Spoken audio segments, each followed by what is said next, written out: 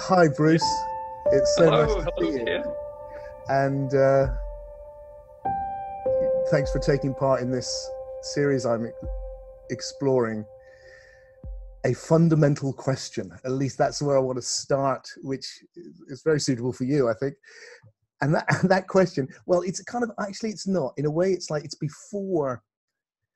I want to ask, what is life? That's what the series is called. But I don't want to start with, where did life come from? I mean something behind all of that. I mean, you and I are alive at the moment. Something's happening to us. What the hell is it, do you think, that is happening to us? Have you made any sense of it at all? You know, I think I was born into a kind of an interesting start in my life, in that I was given up for adoption. And in sort of later reconstructions, I worked out that I knew when I was given up for adoption, when I was in utero, somehow. Because when I came out of my mother and was picked up by my adoptive mother said, "You were in your own world. You were like a spaceship, completely self-contained." So in some ways, I've maintained an observer perspective all that time since. So my consciousness, if you will, if you could call it, whatever we call it, realms, it travels constantly. So when I was little, I would literally explore the neighborhood, but my mind would circle the globe. And I studied globes and maps. My consciousness was everywhere. It was going into space with Neil Armstrong, in the Apollo 11 crew in the late 60s. It was going back through time. It was realming. And so my consciousness is sort of that way. It's just everywhere, and it's probing and inquiring. And it also, it inquired on the question of the origin of life, on the question of how to extend complex life into the cosmos from Earth, from this great gift we've been given, and how recently to work on the climate change challenges that are coming. So all through my life, as well as a realming consciousness, I've had a trust in what you and I think sometimes called the field, or Carl Jung called the synchronous field or synchronicity. And this started when I was 9, because I noticed that after a stimulating day, or my father reading Lord of the Rings to us in bed, my brother and I would close my eyes and there would be all these color flashes going on. And I'd open my eyes and know my brother wasn't shining a light in my face. And I realized there's some kind of internal color TV transmission going on. And we didn't have color TV, the neighbors did. But so I, like a dial, I started dialing the knob. I said, how do I get these color things to resolve into something like an old-fashioned TV? And I literally learned how to pull my consciousness back into pure observer position, what I was like I'm doing it right now. I'm just not even really here, to allow whatever it was to come in, to flow in. And it did, and it never left. It did in the terms of the color flashes were sort of fractally, and they resolved into landscapes and spaceships and beings and empires and internal worlds. It's very, very vivid. And I drew thousands of photos of these worlds when I was a teenager. All right. And then there was a second event that happened. So I thought, maybe this field thing, it can give you transmissions. So that was one. And I thought, well, that's a given. That worked. And the second thing was when I was turning 10. When I was turning 10, I was walking out by the river in my hometown in Canada. I thought, this is important. I'm going to go from one number on the odometer to 2, rolling. And this will happen again when I'm 99 to 100. And I thought, what do I do? And I thought, I get it. I will open a portal through into the future to all my future selves and just say hi, you know. And it worked. This kind of thing opened up, and I could see the outlines of my future selves. And I thought, wow, they're all here. They're all assembled, and they're doing cool things, which is cool. So I was hoping I would do cool things in science or something. And I decided, what do I do now that I have their attention through time? What can I do to help my future path? And I came up with simply writing on my hand a contract, a legal agreement, literally a binding agreement that I would send out into all the future selves and that they would agree to. Because I thought that could be useful. What should the agreement be? And then I thought that the future self should never send bad thoughts back down to the past little self, because the self did as good a job as it could do at the time. And then I just can't use all that stuff coming down through the portal. And they picked up that contract and they all signed it. And suddenly there was this whooshing kind of feeling where everything just opened up, all possibility. And I know you talk about possibility and probability a lot, just went forward. So there wasn't a back channel of junk. It was all possibility opening.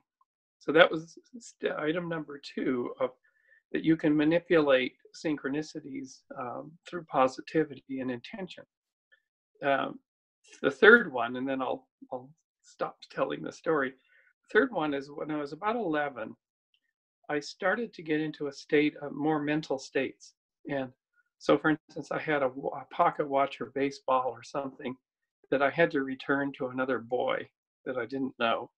And I left the house and tried to find the boy, like in a state of worry, like, oh dear, got to return this ball, got to find this kid, or who knows what will happen, that, you just kind of get into a state where you make up a lot of bad scenarios. And I could never find the kid. So I said, there's got to be another way to make this happen that isn't mental and isn't worry-based. So I went back to the house and I cleared my system, completely blew out that methodology and said, I'm going to go on intuition alone. I'm going to connect with this thing that seems to be delivering and see if it can get me to the boy. So I walked out and it moved me all over the place, down back alleys, over to the slough, over. So I said, what are you doing? I'm having all these adventures and I'm being shown things. And then suddenly after like 2 hours of this, I find myself in the schoolyard and there's the boy in the distance who I don't even see. There's a boy waving. He sees me. And he comes up to me and I hold out the baseball and he has a huge grin on his face and we become best friends. And I said, you know what? This synchronous field, this plan B, instead of a plan A, a plan B, really is smarter than me. And I can really rely on it if I just go into that state and just say, just run me like I'm a sock puppet or string puppet or something. And so those were the 3 events where I established this, how to interact with this field and its fundamental properties and what it could do. So Bruce, one of the things I really love about my conversations with you is that, I'm, as a philosopher, I'm wrestling with how we can bring science and spirituality together, but you're a real scientist. You're actually a scientist. I mean, I'm just like playing on the edge, trying my best to understand what you guys are actually up to and bringing my philosophy to it. So what really intrigues me about hearing your stories like that, and then hearing you talk, as maybe we'll get a chance to later, about your work on the origins of life and all of that, is that in you, they sit together. How do they sit together for you? How have you been able to, how do you see, you're describing as the field, it's a great word for it, I've called it that. I think of it as as the soul dimension, the bardo, you can call it a million things, and we're in it now. There's a non-material level to reality, we're always in it. And it's where we're sharing these ideas. And if you go off in it, with meditation or psychedelics or those sort of experiences you're having, synchronicities, there's a whole narrative world which is very, very obvious to me, and I know it's very obvious to you, and you've just made that clear in the stories you've told. How does that fit for you when you're looking at biology, computer science, stuff which is embedded in an empirical exploration? Well, in some sense, because I assumed that the field had answers, but it had to sort of work through us, I would always present these problems to this general field. Like, hey, what do you think about this model? And I would get stuff that would come back. It's like, oh, thank you very much. You know, I That's get exactly direction. what I do, Bruce. That's incredible. Yeah. That's exactly the same. So you're actually doing science in relationship to it. Yeah, and I guess I didn't know any other way. And when I was 14, I was I actually made a commitment to my life's work, which was the mystery of how life began on the earth through the self-assembly and somehow a system to drive You fixed polymers. And you fixed that at 14. yeah, so I was walking out in the sagebrush hills near my town of Kamloops, British Columbia, and I noticed a Mariposa lily coming out, and it was very beautiful. And it was my favorite flower. It was the frozen spring of Canada. And I had this, studying it as this insight of, well, this is a complex structure that has emerged from a simple thing, which was a bulb. And that seems to be a general principle. Yeah. And then my realmy mind that we described earlier went back, searching for, there must be a common bulb or seed behind all these forms of plants, that they must merge somewhere. And then I recalled that Albert Einstein, I read a little biography on Albert Einstein, that he used to do these things he called thought experiments, or Gedankenexperimente. And he was a crazy guy, rode his bike like a madman and things like this. But he, at age 16, he describes going into a dream state where he was running alongside a beam of light and just looking at the compression. He had other ones too, but this is his famous one. And so I thought, well, that's how science is done. You know, you get a download, and it's bigger than your cognitive structure can put together. And then you work on the insights from the download. And as I was walking up back to the house, I had just committed to, for a nerd kid, the origin of life is the key and most interesting problem. And I'll work on it for 90 years, I thought. Maybe I'll live to 104. I'll just commit 90, my whole life. That's a large block of time. And because that was just the most cool problem. And suddenly, as I was going up toward the house, this ball of stick and ball molecules appeared just in front of me. And I didn't know what a third eye was or anything. It was just very, very strong. And I said, oh, hello, you must be a thought experiment. Okay, let's now engage, push the engage button. And I was just about to ask it. I was studying how the molecules were moving. Like, can I get a clue by which there seems to be something that isn't random in the movement of these molecules? Like, I was trying to already discern structure and form. I didn't know what algorithms were. There were no computers in our town or anything. And then suddenly it asked me the question.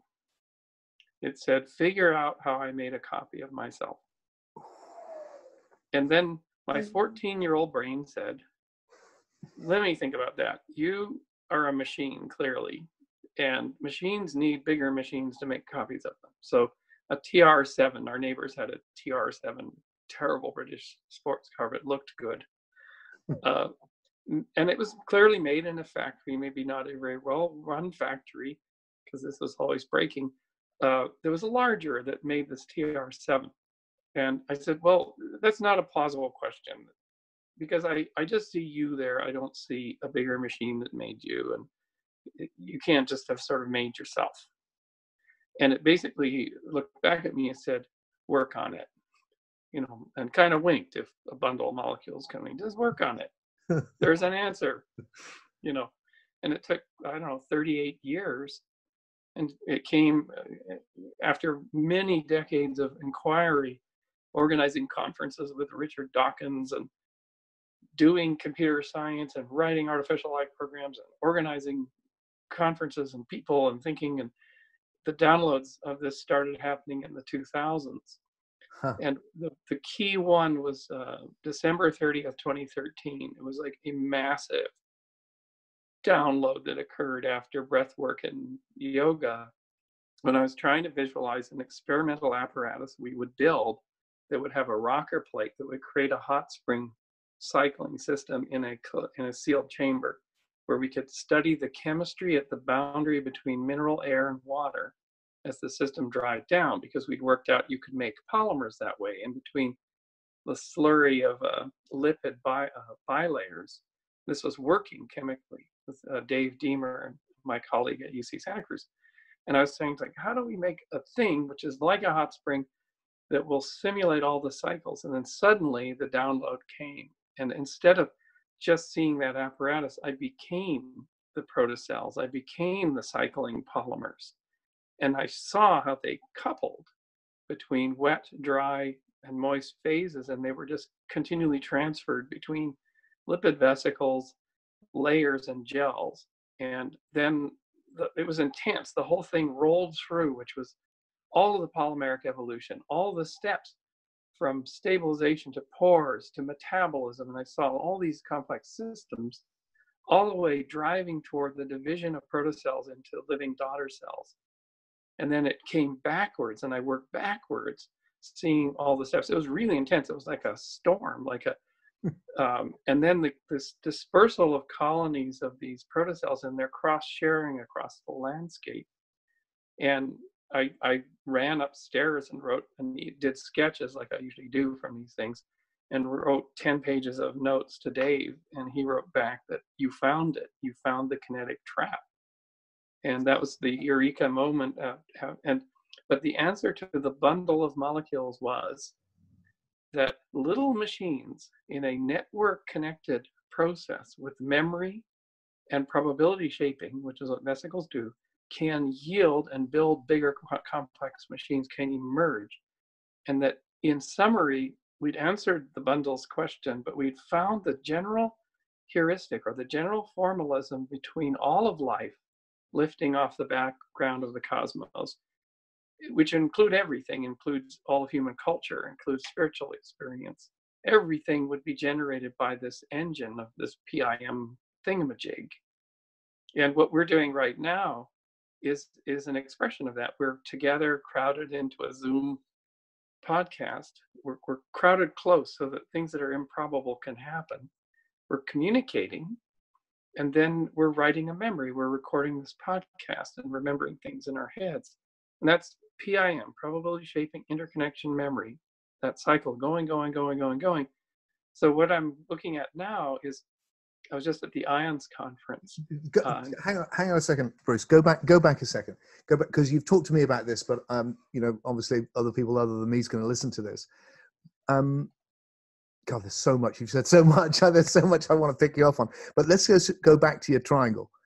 So define what those three things are and why they're important to you, because it's a wider thing than just the origins of life. It's a bigger thing that you're looking at, right? Which is to do with creativity, really, isn't it? Yeah. So I was asking the question for the last 25 years, what is the difference between just the cosmos, just the physics of the cosmos and what it does, versus the living world? What is the difference between those two? And what came out for me was that the physics of the cosmos is very unproductive. Mm-hmm. So if you look back 10 billion years ago, and you can look back to this early phase, you find the same star systems, fewer metals, same galaxies, things like this. You find that. So the universe as a whole doesn't complexify very easily. It's really gets a D in terms of generating complexity and creativity. The physics does. It just only could go so far. But when you had the ability to crowd polymers into a membranous vesicle, which is, we call it cells today, forcing them together where they can still go in and out, and stuff can go in and out. This is why membranes are so important. It creates like a miraculous increase in probability of interactions. And physics alone can't do that. Say that sentence again. It creates the almost miraculous increase in likelihood of improbable things happening. Improbable things happening. So in effect, you're hot housing creativity. Is that what you're saying? Or but it's only the first step. So crowding is a general principle, and the cosmos isn't very good at doing that. But membranous vesicles are good at doing that, and it's just an accident. When you say the universe isn't very good at crowding, I mean, obviously there's bits of it that are very crowded with stuff. So is it the containment, the crowded within a containment, that's the key? Yeah, within an encapsulation that permits stuff to go in and out. In and out. So is it the membrane which is the key there? The membrane is key, and in some sense, God invented membranous materials like amphiphiles, and then just called it a day, because after that, that's all you needed, perhaps. So that by having the container within which you could turn up the possibility for improbable things to happen, you get that explosion of creativity that was taking much, much, much longer in the 10 billion years before that.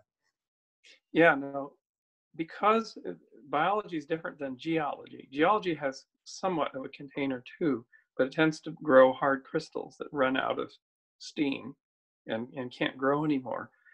Because biology chose a soft liquid crystal to organize itself, which is lipids, it gets 3 more properties that geology and physics just don't do. I mean, let's face it, this is all physics, but it gets the creation of vesicles, the crowd. Then when those vesicles are themselves crowded together into an aggregate as a sludge, it looks like bathtub soap at the bottom of your bathtub, a network effect can start up in that aggregate. And so a little reaction, one little bubble over here creates products which diffuse to another one over here, which talks to another one over here. And network effects, which humanity has just rediscovered, as a science since telegraphy, and the internet and whatnot, are super powerful. They can work against the second law of thermodynamics. They can. The network effects, item number 2, interconnection. Right. And this, in a way, is a simple chemical interconnection. And this is actually from another downloaded vision that came to me one night. It showed me the P and the I, and it did a Descartesian thing of throwing a grid over everything, because it's trying to teach me the fundamental properties of the thing that made us. That was the vision that came one night about 3 years ago. So the P is there, doing all its crowding, and it's making stuff. The I comes when all these little protocells are smushed together into this aggregate, which we believe is the origin of life unit, which is called a progenode. And then, and only then, on top of that system, which is cycling through many stages, can you get a memory emerge. So a real linear memory system, a real system where polymers, which are the memory system of life, can spontaneously emerge. What does that mean for you in that context, memory? That's particularly of interest to me. Some of the physicists on campus came to us about 4 years ago and said, we've been looking for linear memory in quantum dynamics or any physics-based system, and we've never found it. What does that mean? What does that mean? We mean a linear memory. What is that? Can you unpack that, Bruce? So a linear memory is like a string of characters in a book. Yep. Or a string of polymers in DNA that codes instruction that you can write and read and produce a blueprint for the next generation of thought or the next generation of an organism. Right. The linear creation of storage and then it's reading to guide future complexity is just not found anywhere at any level in pure physics. It's only found in biology as far as they've ever been able to determine. So we actually took them into the lab, these physicists, and had them look down the barrel of a microscope at self-assembling vesicles that had polymers that we stained inside the vesicles. And we said, those didn't exist 3 hours ago. Those self-assembled through wet-dry cycling, and we've just stained these vesicles, you'd call them in the UK, and they're glowing because we have DNA in there and we have RNA that are long chains instead of individual building blocks. So yes, physics can self-assemble linear polymers or linear memory structures, but it's at the boundary between where physics leaves off and life takes off. And so they were quite interested, and now we've joined an international effort to look at information in physics. I mean, linear information, not just sort of state-changing information, which seems to be the only thing that they've been able to find, even at the quantum level. So one of the things, which I've been exploring a lot, and I'm obviously coming at this from a purely philosophical place. Um, but is the presence of the past, as Rupert Sheldrake puts it. How does that idea sit with what you're saying? Because one of the things, I mean, for me, I'm a phenomenologist, really, I guess. That's my well, your story was so funny because what I wanted to say when you said was that what happened to me, I was very slightly younger probably, but my big moment when I was 12 was exactly the same. I was just absolutely sure that my life would be dedicated to discovering God and understanding the mystery of existence, and that was it. And my experience in my 50s of writing Soul Story and finishing it, my latest book, was what you described had happened to you. Was that same? Oh my God, I've actually had a good stab at what I knew I had to do all these decades later.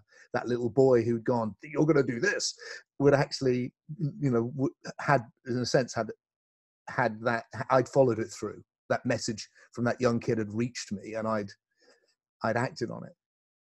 So one of the things that's in there, the idea which relates to what you're saying, I think, and that's why I picked you up on the memory thing, is this observation that when I look at the moment, it has a creativity to it. It's always fresh. It's always new. Nothing repeats. Well, it repeats relatively, but every moment is a new realization.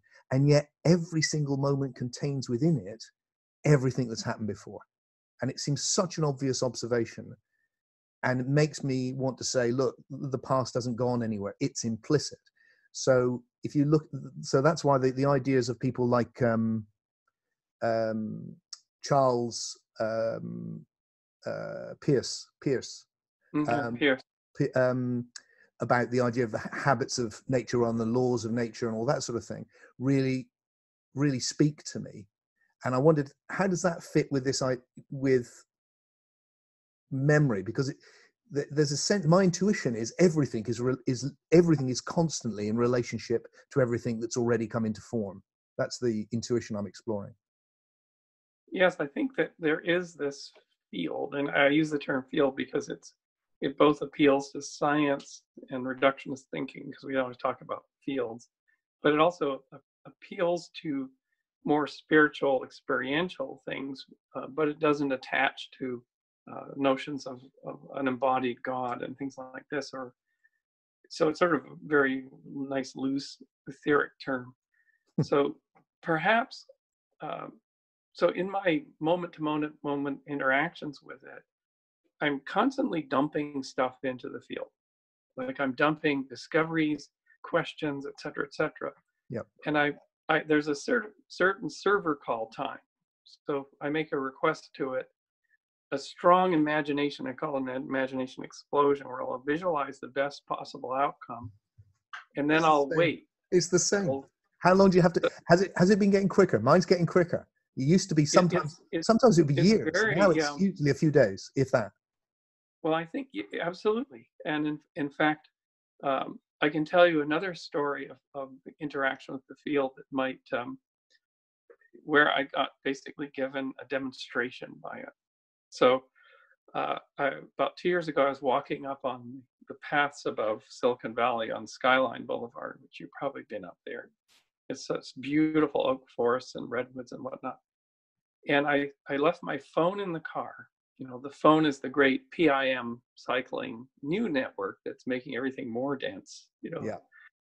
I left the phone in the car to not be distracted, and I walked, and I said, I'm just going to drop the veil of the fact that we humans believe we're sort of just running around doing our things of our volition, and I'm going to drop the veil, and I'm going to talk to the field and say, I recognize you, and I want to thank you for all that you have done all these years, and that you have guided me, and I will continue to be your faithful follower. I will continue all those little marbles you roll into the valleys of probability that I pick up faithfully, and you open these wondrous vistas, you know, on these improbable challenges like you took on and like I've taken on.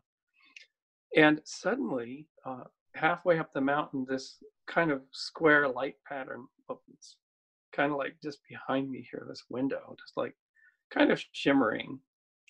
And it basically was a whatever was looking at me, taking a look. checking me out. I said to it, I see you. I know what you're doing.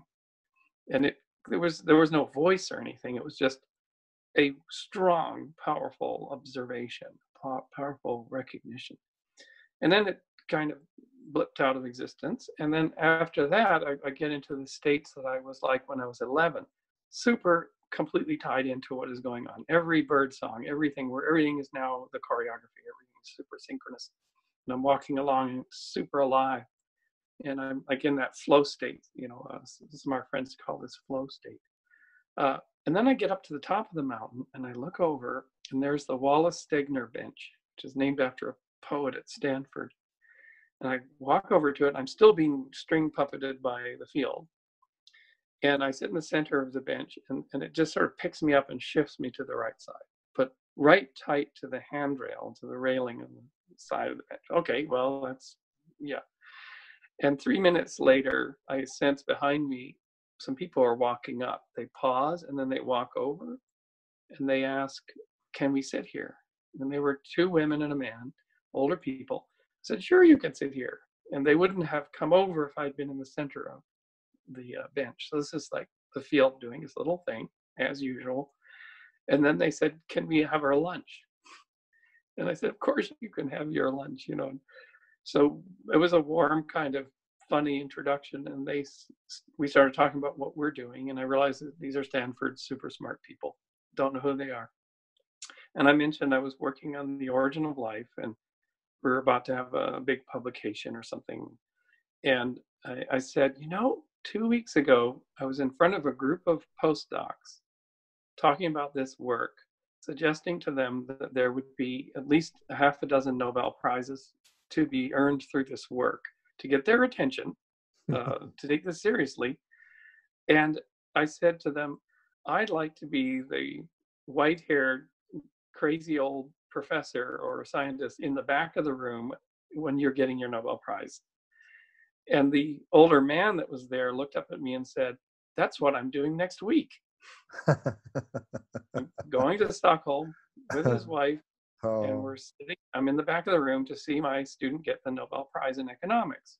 Wonderful. The second time, there's a second graduate student's getting the Nobel Prize in economics. And I became best friends with them and went to their house for 2 years. At Christmas, met all the other Nobelists.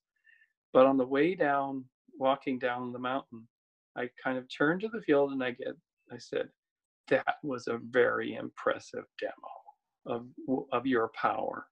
Very impressive, because the probability of bringing those 2 things together in that way, the one human that I could meet that was doing the thing that I had the vision that I would be doing in 30 years or something, boom, like what a demo, you rock.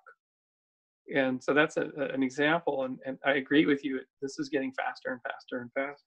So, so the thing obviously that I'm exploring here, and which first brought us together when we first met actually at the psychedelic festival for the Eclipse, where we were both speaking, didn't we? I remember taking a photo of you, where I think I told you this when you came to my 60th birthday, because I'd been told, you were here and you were obviously someone that everyone was excited to listen to. I didn't have any clue who you were at all, I'm afraid to say. But I knew you were doing some very interesting. You just had the cover, hadn't you? You just had the cover. You got it there. Yeah. Just been on the cover of Scientific American. That was pretty impressive. Yeah. It's like, man, this guy's on the cover of Scientific American. So I'm going to meet. We knocked the Eclipse off the cover. That's pretty impressive. So I was going to meet a biologist on the cover of Scientific American this month, and turned up. My daughter was studying biology at the time, and it turned up. You arrived wearing this magnificent headdress, and I remember taking a photo and saying, "I just have to send this to my daughter because it's important she knows what a top biologist looks like now." Because it was like, okay, right. So we brought together then, and the thing which I was exploring then, was the hypothesis, the thing that is that we can bring together all of that stuff, your experience of the field, all of those spiritual experiences, whatever we call them, that going off to the imagination, psychedelics, life after death, meaning, the narrative function of life, the way that life can become dreamlike. all of that we can bring together into one evolutionary narrative if we extend the narrative, just like from the original sort of with ideas with Darwin and Wallace of, oh, life has evolved, and then, oh my God, the whole universe has evolved. There's a whole period, a different period of evolution that we can go, look, there's a third period of evolution, which is actually the evolution of the field, in effect, or it's the evolution of the imagination aspect of it, the place where you're having those interactions where it feels like if that could be articulated, suddenly the experiences you're having and then the scientific world you move in would become a mainstream thing. It's possible to create a one narrative. And I think so, yeah. you think so? It just feels like that's this simple idea that for 10 and 13.8 billion years, there's been the realization of new potentials, each building on what came before. And that what you're looking at is that key juncture where it suddenly, yeah. And then the next key juncture is going to be sentience and consciousness and imagination. And about 6 months ago, I had probably the most powerful experience of my life, actually, one of these delivered visions. And I sketched it out for some people about 30 days ago, and we're actually going to animate it. But it actually was a single way and a single visual to see this whole system, from cosmogenesis through biogenesis all the way up to conscious genesis and this field growing thing. It was one sculpture, one living sculpture. Beautiful. That came to me one night, and I will actually send it to you. The sketch of you can put it on your site because we're going to develop it.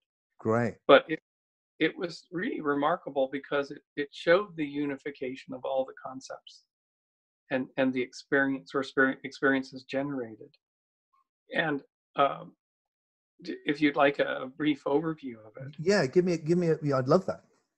So I was sitting there, and it was dusk on the Pacific. We were at Moss Beach, looking out over this fantastic sunset. And then suddenly, because the sunset, you have this great glassine plane of the ocean, and then you have this glowing thing going down. And I realized, wait a minute, that glowing thing that is now going down is the master cycler. That so that again, Bruce, it's the that glowing thing that's setting over the ocean is the master cycler. Huh. That the fact that the Earth rotates into the this fantastic radiation from the sun, it's the super cycler. It's the thing that only brought a life into being. But every morning that happens, this pulse of energy is running the entire system. And so if you think of early life as being microbial slimes, microbial communities, it's a flat base. And this is when the vision came, that the microbial community is this broad base, this plinth on the fundament of life. And that the cycling of the sun, of the rotation of the Earth into the sun, is running a cycling system with this PIM thing. Probability is being shaped, more networks are being built, more memories being written in case of polymers in that case. And then more unlikely things are being birthed, but slowly as the sun is stacking and stacking and stacking and cycling all those systems. And then this it was like a silver spire growing off of the plane. It went up and it started to decohere a bit. And then I looked in, and it was this massive flow of things into complexity.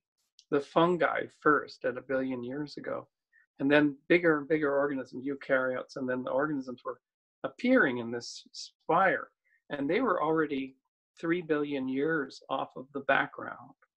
And the fact that they're standing on a spire is indicating that they're on a potential gradient, that they're improbable in the history of the cosmos. They can only be made by this stacking process of energy pumping into the system, growing and growing and growing.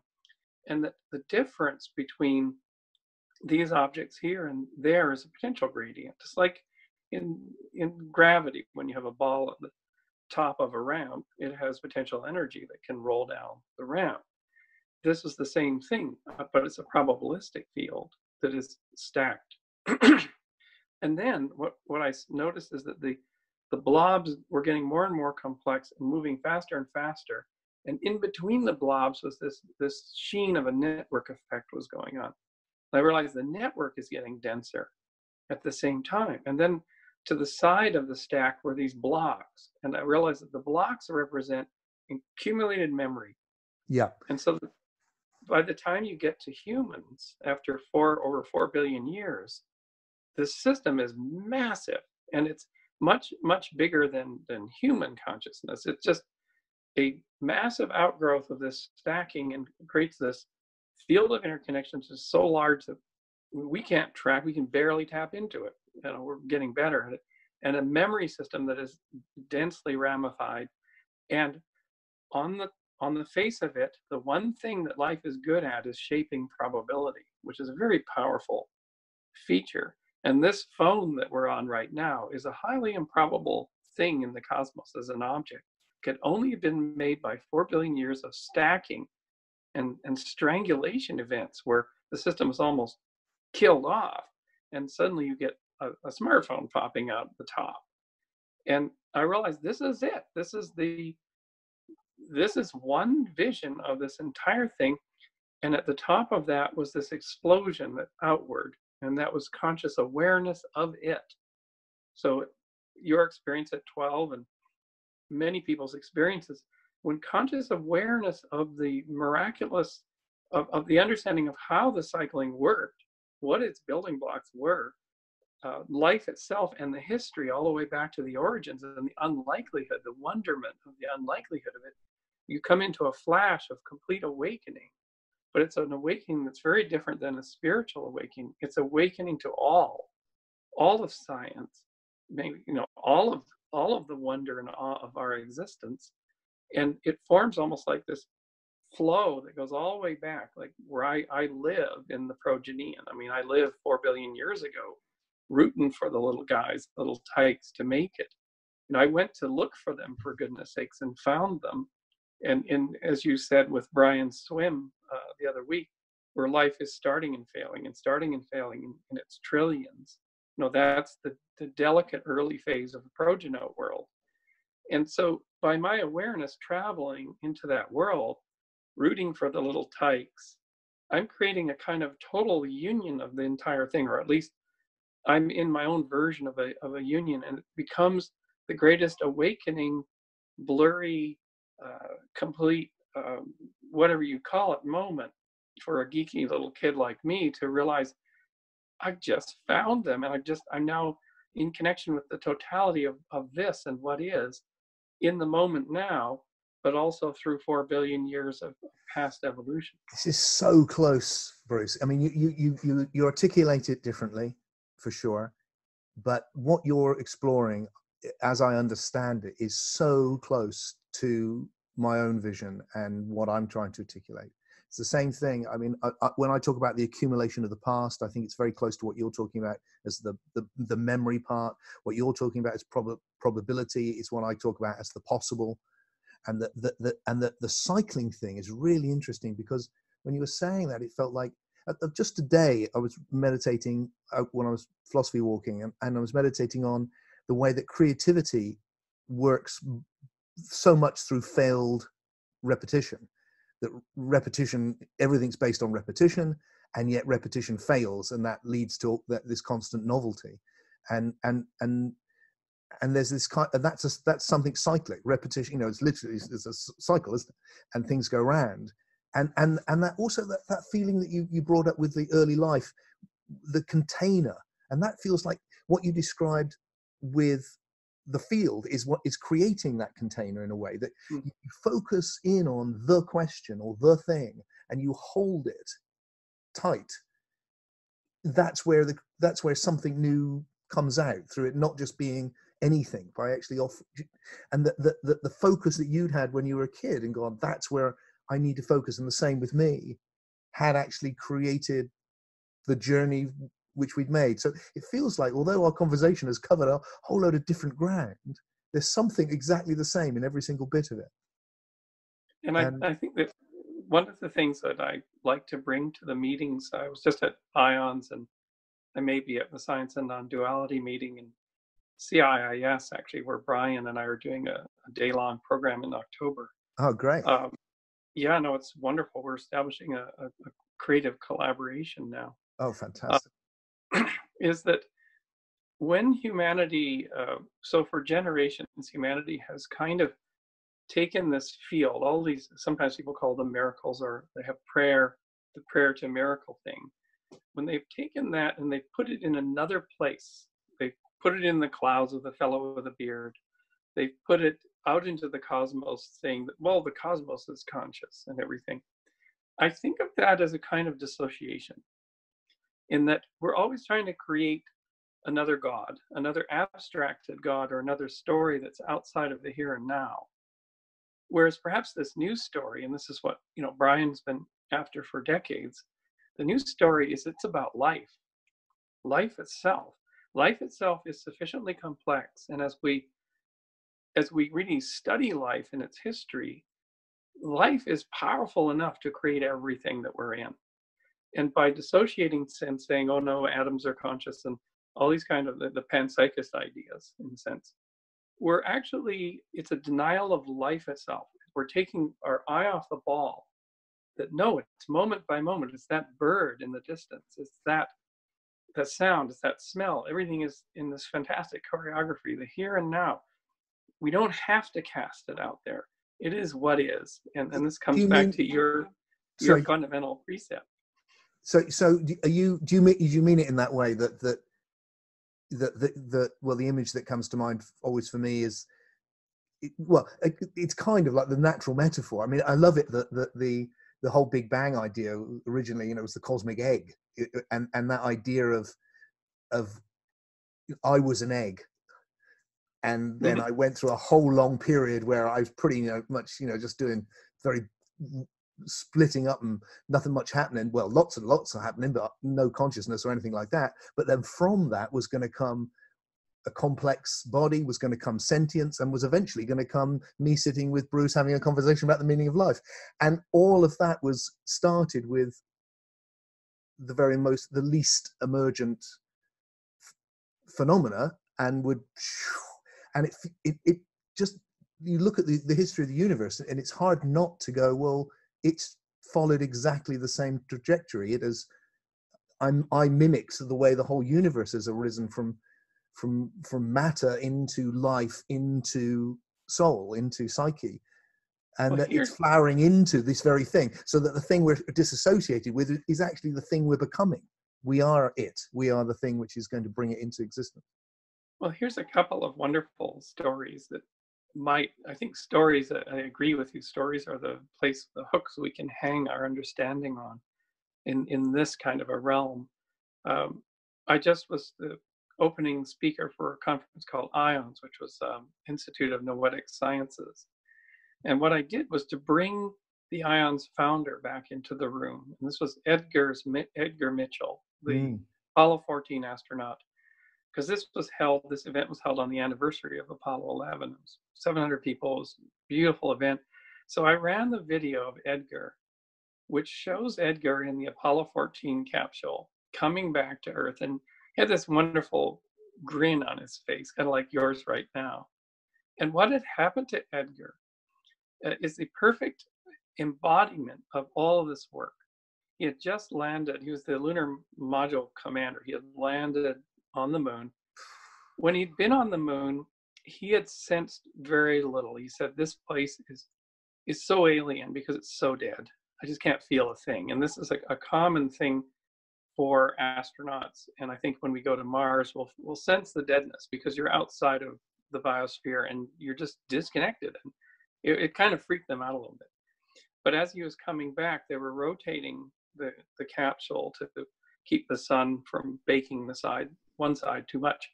And he would see the Earth and Moon pass through the window because he had time off. That's a key thing with awakening experience, have time off. He was done.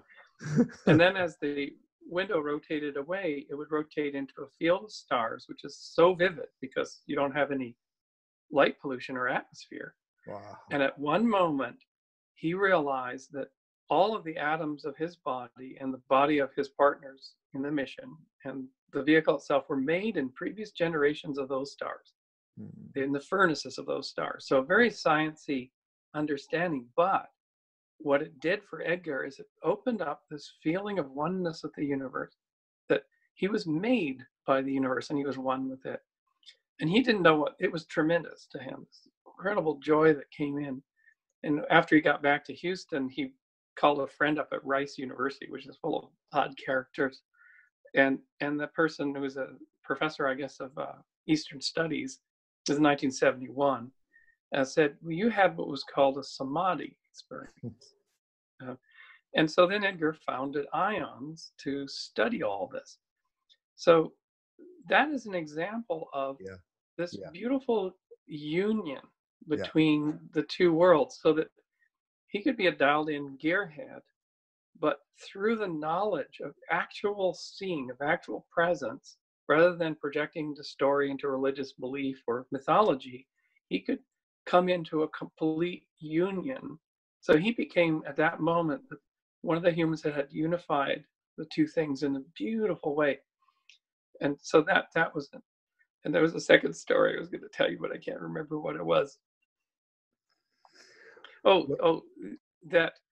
That in fact, when we were at the Eclipse Festival, so the unlikelihood of us, which is another way to have a samadhi experience.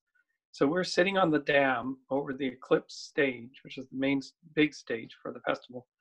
And the eclipse was happening. And this 900-mile-an-hour, penumbra, or the shadow had come ripping across. And there it was, a perfect eclipse. And everyone's screaming and shouting. We were using our special binoculars to see the perfect ring and to see the little jewels of where, the sunlight's coming through valleys on the moon, actually.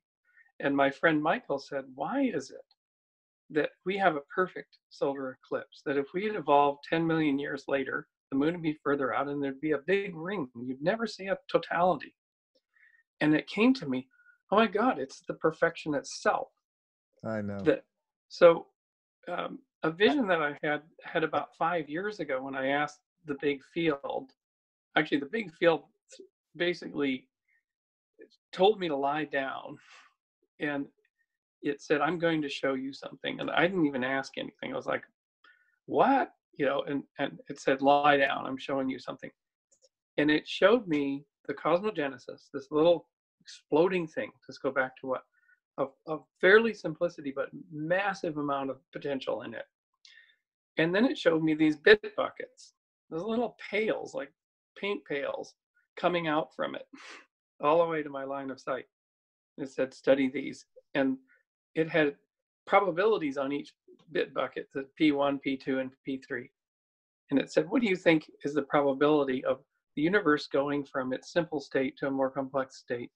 I said, I don't know. I said, well, it could be low probability, medium, or high. It could be like vanishingly low or high. And I said, I don't know, medium. I said, wrong, low probability. And then it kept doing this. And the P1 was the low one, and then the P3 was the super, like, impossible low probability, all the way up to my vision from the cosmogenesis, which I realized wasn't a cosmogenesis, it was a probability genesis. And then it said, get ready. And it showed me a single through line going through the lowest probability actions at every point, not the high ones, because I thought, well, you got to have high probability, for things to happen. It said, no, watch. And this flowering came out of lines going through the low probability points, adding them up to make them even lower, because you've had low probability to another low, it's even lower, it's even less likely. And it's like, it blew my system apart. Are you saying that you think that it's the least probable, not the most probable? So then what this great cosmic teacher is kind of a teacher with an attitude, really, said, you are the creation of the exquisitely low probability events added up. This is what you are. Why do you privilege the mundane? That was the words. Why do you privilege the mundane? And this is my power. that I can make this happen. And through the lowest probably, always look at the lowest probability events happening. So how does that fit then with for you with well, I mean, the mere fact that it's highly probable that the room will stay the same, and it has throughout our conversation. It's obviously our experience in psyche is much more less probable. I don't know where it's going to go, but isn't there something quite isn't the mere fact that it took 10 billion years to get to life and the increasing the creativity you talked about doesn't that speak of things happening in a more probabilistic way to begin with, and it becoming more and more creative? Well, yes and no, in that with the study of exoplanets, now we have Kepler, we have 2,600 exoplanets, we have got other missions on the way. We're discovering the horrible truth. The horrible truth is that rocky worlds around, if you're lucky, a stable star system and a stable solar system don't retain liquid water at their surfaces. Mars didn't, Venus didn't, we did. We're freakishly rare. And it may be because of this freakishly large moon. It's exactly the right size in the right place. And it's occurring to exoplanet people. And given that we now have a model for the origin of life now that is actually testing, because science hasn't had this in 150 years. Darwin, in his Warm Little Pond writing, had it. He nailed it actually in 1871. We actually just forgotten about that. But that we have a model for how life can start now for the first time in human history. But what we're determining is that not only is it yes, the chemistry is fast, and you can get protocells to form. We did it in hot spring pools in Rotorua last year in New Zealand. We did it with reagents that we brought. But getting to self-sustaining autotrophic cellular life is exquisitely hard. This is my prediction. And certainly getting to complex life is almost vanishingly impossible because of the planet dying out from under the system. Because the oceans go away and your liquid water at the surface is gone, like Mars, and you have no path for even microbial life. Microbial life now is stuck, it's entrapped until the death of the planet. And so we're kind of discovering how extraordinarily rare we are, and that complex life that had the right mass extinction events, from dinosaurs to trilobites to the right mass extinction to allow these crazy prosimians to come, and then Africa splitting down the middle at the right time to create the savanna, to throw half of our ancestors into the savanna and force us into accelerated evolution. And then all the 10 million other things that happened in just the right order so that we could be sitting here on a podcast talking about the matter. It's so rare to be one time almost. That this is the one and unique and sole time. And it could be. And with this realization, I had another dialogue in 2013, earlier in the year, where I was actually, this is my most profound experience of my life, was to become the first dividing protocell and undergo the ripping apart of my body, which is this gelatinous mass, and seeing the polymeric action as a observer watching it, but the screen of the birth, and then the failed division of the protocell where the little capsule went off was dead, and the mystery of how could a division occur that failed, and that death indeed wrote the code of life, but how? And then that led to the vision at the end of the year. But as I was leaving that incredible download, which I've rarely ever described, I felt an intelligence, because I was back 4.2 billion years ago. And I felt an intelligence that had given me that download, that vision.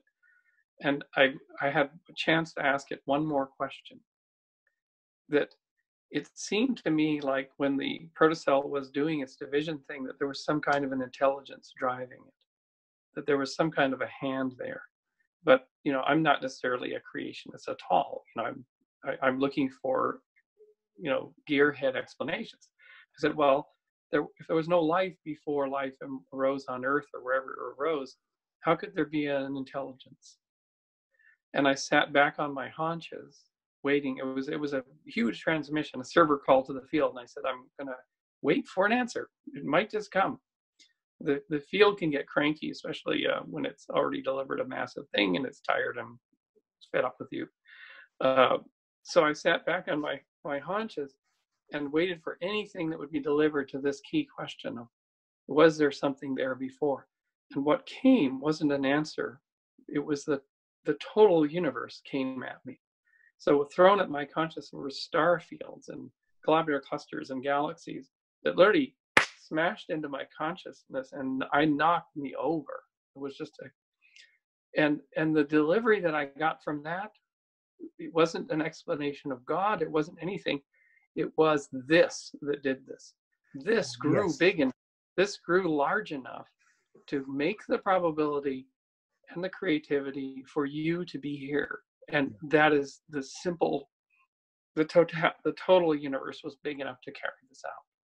I love that, Bruce. And it always feels to me when I'm looking for the intelligence in physics, let alone biology, it feels like it is what I'm calling the past. It's everything that's happened is laying down what can happen next. The potentiality is, it can only work with what's already happened, and what's already happened creates these patterns, the pastivity, the habits of nature, the way things repeat. We're doing it now. I'm repeating these words which are in my past, making these funny noises. I have an English accent because where I was born. You have a different accent. And everything is a new expression of the past. Everything is cycling, and in that there's realizing ever new possibilities, and the intelligence is in all of that.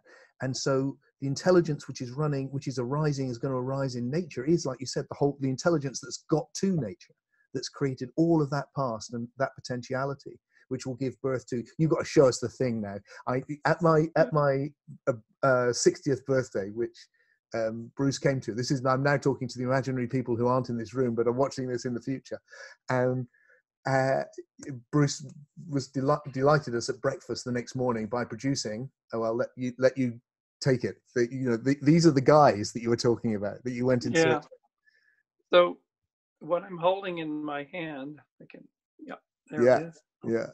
Reasonably good view, I think. Yeah. Is this is an imprint of a fossilized life from 3 billion years ago, from Western Australia, from the Tumbiana Formation. Here's sort of the back of it. It's a mudstone. So what you're actually seeing is that gray patterning is mud from a lake shore in the Archean period. On the other side, we're seeing these ripples, and the ripples are microbial mat community that sequestered sediment grains, cemented them together and grew up on top of them, creating something called a stromatolite, which is a form of microbial mat, the dominant form of life for 90% of the history on Earth. So to ground ourselves in all of this very, very wonderful etheric thinking, this is our common ancestor that we have found, that we can touch. This is what made our world. These little tykes. Oh, mummy. and why it's important to come into contact with this is we can kind of get dissociated. We can sort of think of it all as a given and all as some magic cycling thing and some abstract thing. No, this was the hard work that had to be done by uncountable generations of organisms to oxygenate the atmosphere, to clean the iron out of the system, to then build souls, paleosols, soils, to then support eukaryotes, to support fungi, then support the rise of plants on land and animals that were in the marine shore environment. This incredible march through this cycling system, which this was already, I'd say, 1.1 billion years in. And the complexity was low. I mean, these microbial mat communities in New Zealand today and in Yellowstone, other places, you can go to exquisite hot spring environments and see these microbial mats doing the same thing. and they leave the same patterns in the rocks as the ones 3.5 billion years ago in Australia left. Not really any net evolution there, because they'd reached a stable plateau, but they were the heavy climate change movers that allowed the base. They're the base of life, and their entire base is a consortia of collaborative units. And this is the big idea for philosophy and for spiritual thinking out of this work. And I'm glad we could bring this up in the show, which is that the common ancestor of all life was a community, not an individual in competition. Yeah. And Scientific American actually embodied this in the article very beautifully. They took my artwork showing the cycling system, and here's, you can see the sort of the cycle through wet and dry and moist, and sort of see that that's our wet, dry, moist pools, little bathtub rings and stuff like that. And there's a wedge that's coming out, and the wedge at the edge is the growing mass of protocells that get more complex as we cycle them, and that's the progenote, and that's the unit at the roots of the tree of life. And here's the rest of the landscape, and how the landscape, they call it the Genesis landscape in here. I think it's on this side. Yeah, there we are, the Genesis landscape. I'm not sure if you can see it, but almost. So the idea being that our common ancestor was a community in collaboration, not red in tooth and claw and the survival of the fittest thing, which could, the survival of the fittest thing, this is Herbert Spencer's idea. Yeah, it's could only, it could only arise when you had grazers. Yeah. And grazers are worms all the way up to us that graze on the microbial mat, on the forest, products of the forest floor and soils, which are exquisitely collaborative. So what we're doing now, and the reason I was in the UK, apart from going to your 60th birthday, was to present up at Cambridge to this group called the Extended Evolutionary Synthesis, and to present for the first time a link between the origin of life and its subsequent evolution, because they're not rethinking Darwin's ideas, they're extending them. And one of their ideas is that niche construction, or the collaborative building of niches, was a major factor in evolution. And it's also an informational medium, niche construction. And so what I was doing is showing the very first niche construction that could have been the assembly of these protocells in an aggregate mass, which would have protected the members and provided them chances to network, get together, and to build a memory. And so this is where it all just came together, that mainstream, and this is becoming more mainstream, evolutionary biology now has found its start point. And when I showed this to Ken Wilber, I know you interviewed Ken Wilber recently. Yeah, had a conversation with him. When I met with Ken in his flat for a couple hours, and he said, what's interesting about all this is that in the sort of spiral that's going through his holon system, this is the actual set point, the start of all of that, and that we can learn from that starting point.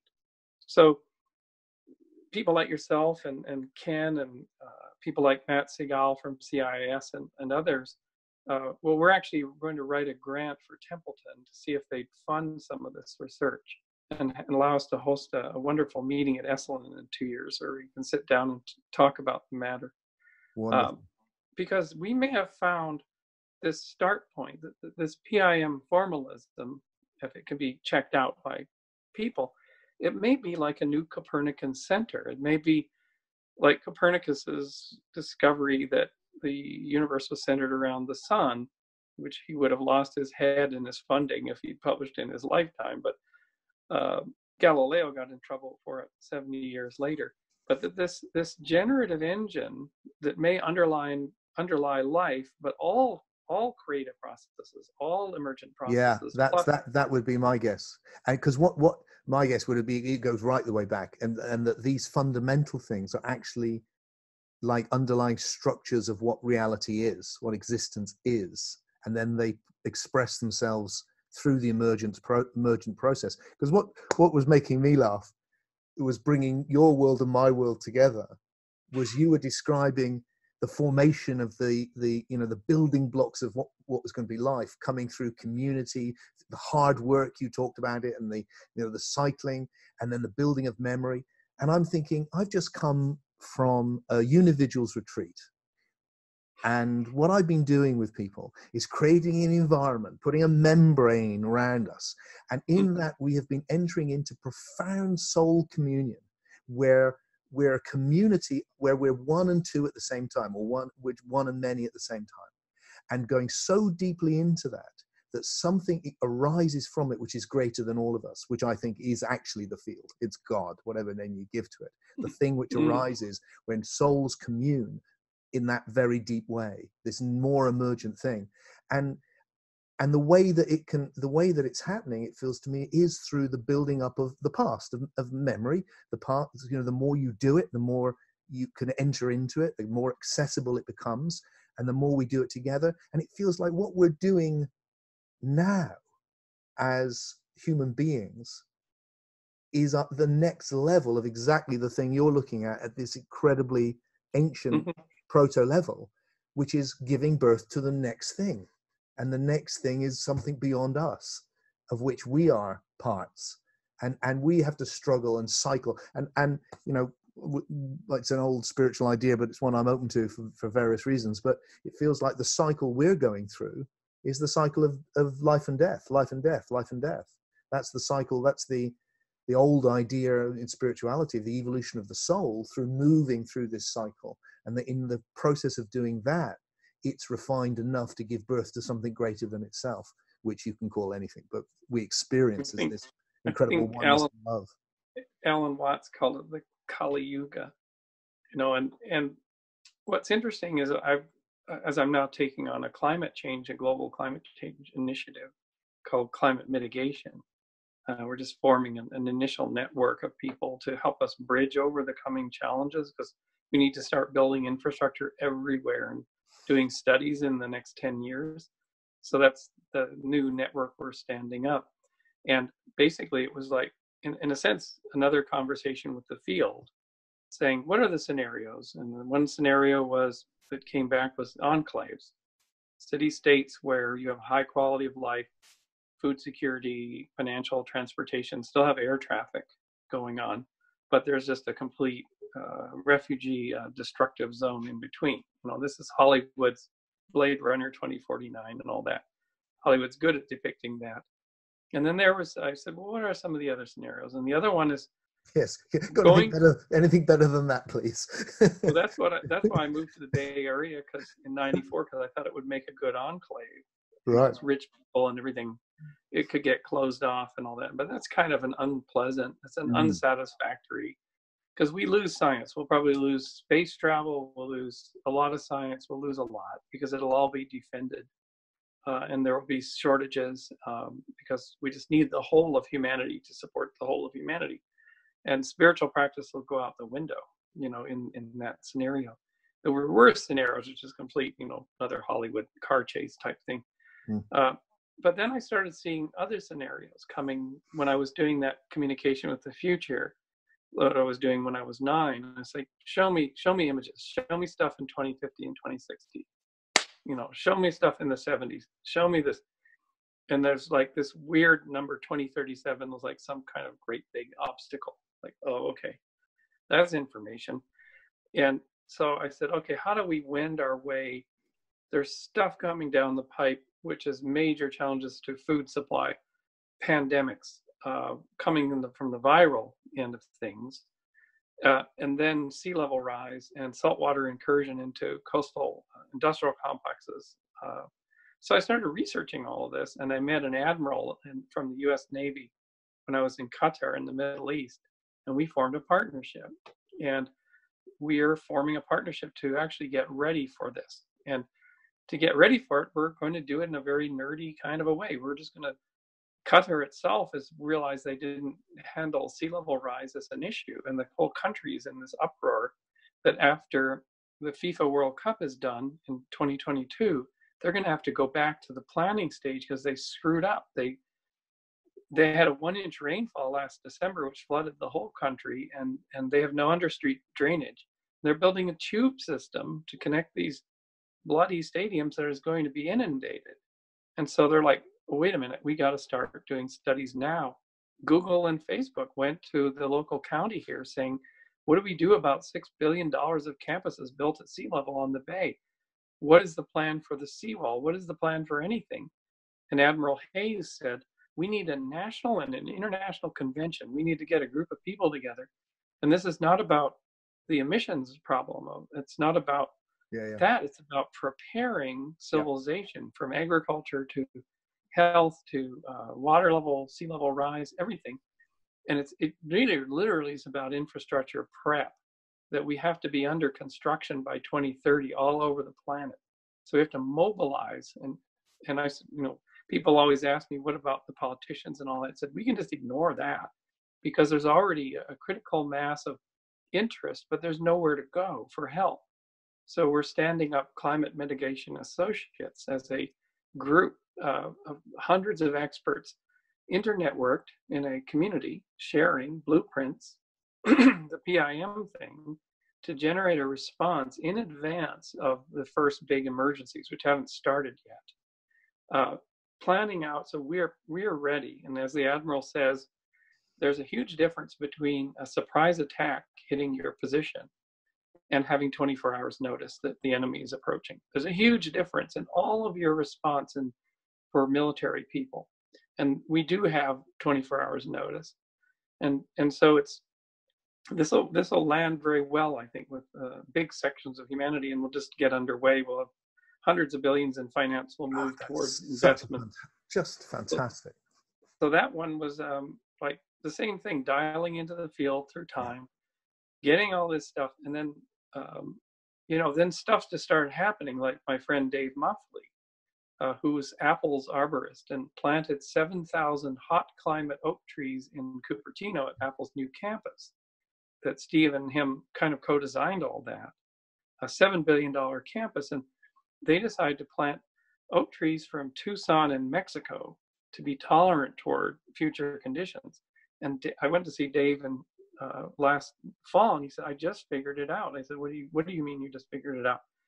What is going to happen to California in the mid to late 30s is hurricanes are punching through Arizona, getting more powerful. So they dump all their rain in Arizona, and now they're dumping it into California.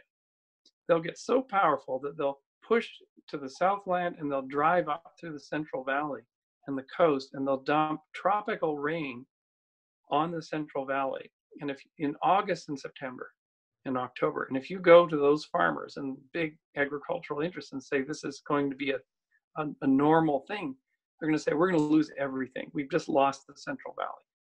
And so that was another clue of where to go and say we need investment now. We need to study this scenario. This is going to kill all the oak trees in California too with fungal infections.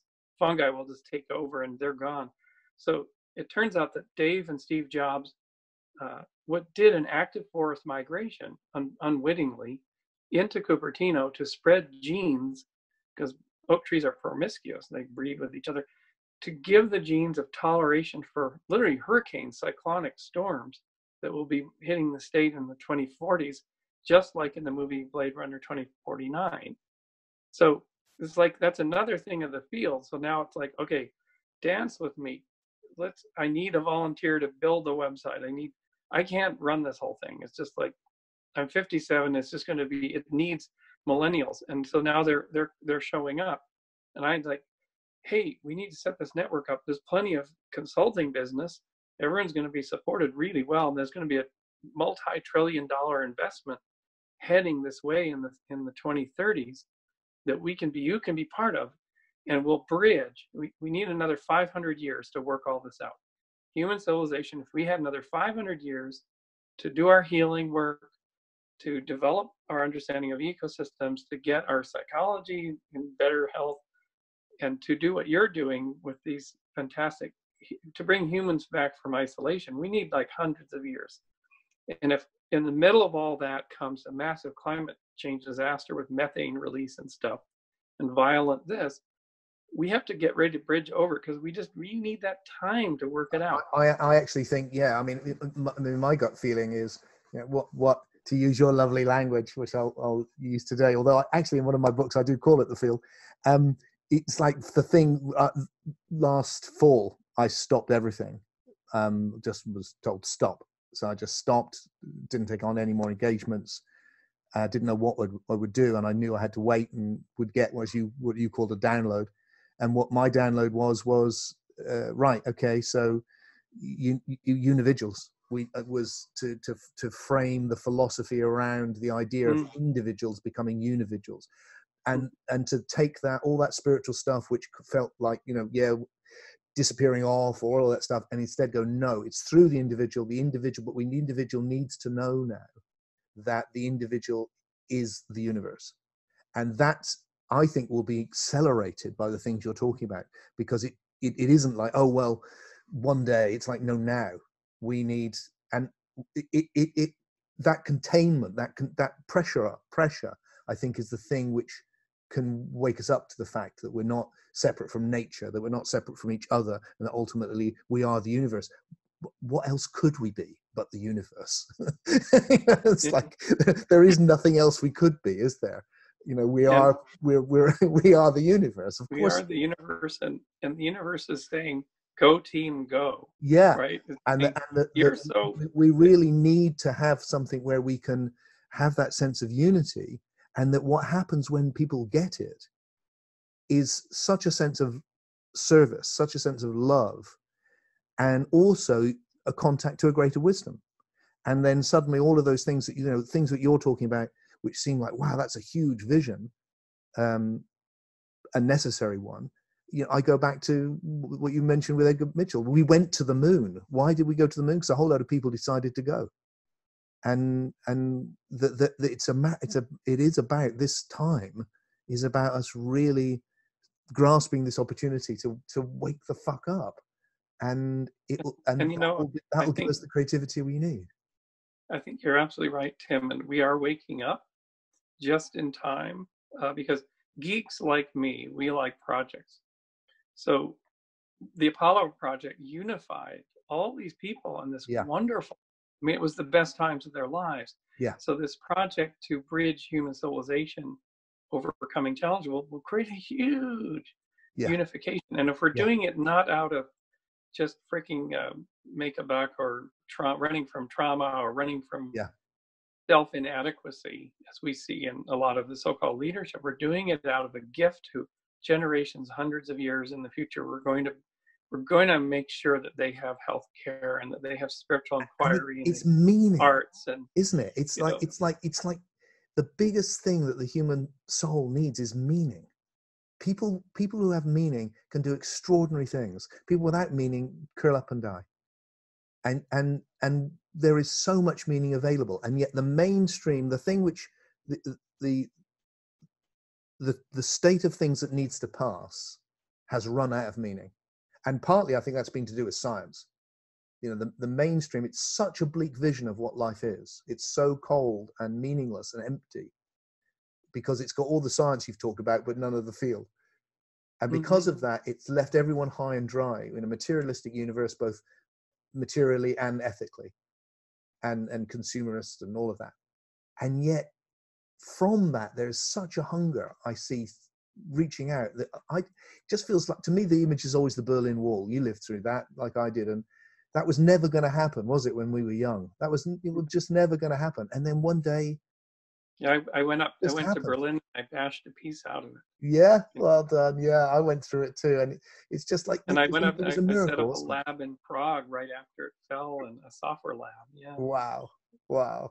It's so cool. So, and in the end, sort of leaving us with this what do we do kind of thing, maybe an answer, a partial answer. When I was seeing that silver spire climbing, and I was seeing how high up we were perched, how precarious it all seemed, there was this black shape moving around the base of it. And I thought, what on earth? And I realized that black shape, its entire intent, even though it wasn't intelligence, it was just the physics of the universe trying to pull down the spire. Because the universe is expanding ever faster, according to people we talk to, because it's trying to dissolve all this complexity and go back to the basic rest state that Guth describes at MIT and others. And it's this natural tendency for the cosmos to pull things down. And I realized, okay, that little black snake-like thing, has to be a snake, for us, is trying to pull this thing down. And all it needs is a single asteroid impact. It needs crazy humans to set off nukes or something. It just needs something. And I said, well, how do I counter that? I'm now seeing the totality of all of evolution right in one thing. I get it. I'm going to focus my attention on that little black bugger. So I focused my attention, and it was moving around the base, trying to find a way in to knock this thing down, topple the thing, whatever.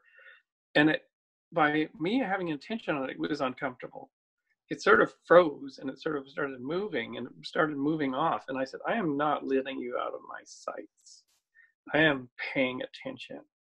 And I was beseeching the universe itself, like, pay attention. Look how rare we are. Look what you created. Just pay a freaking attention. We're here, okay? Just saying.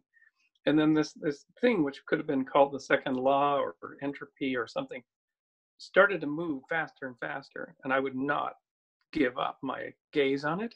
And then it did a backflip, and I saw it rippling light, and it went out of this universe. It went into another physics that I couldn't follow, and it was gone.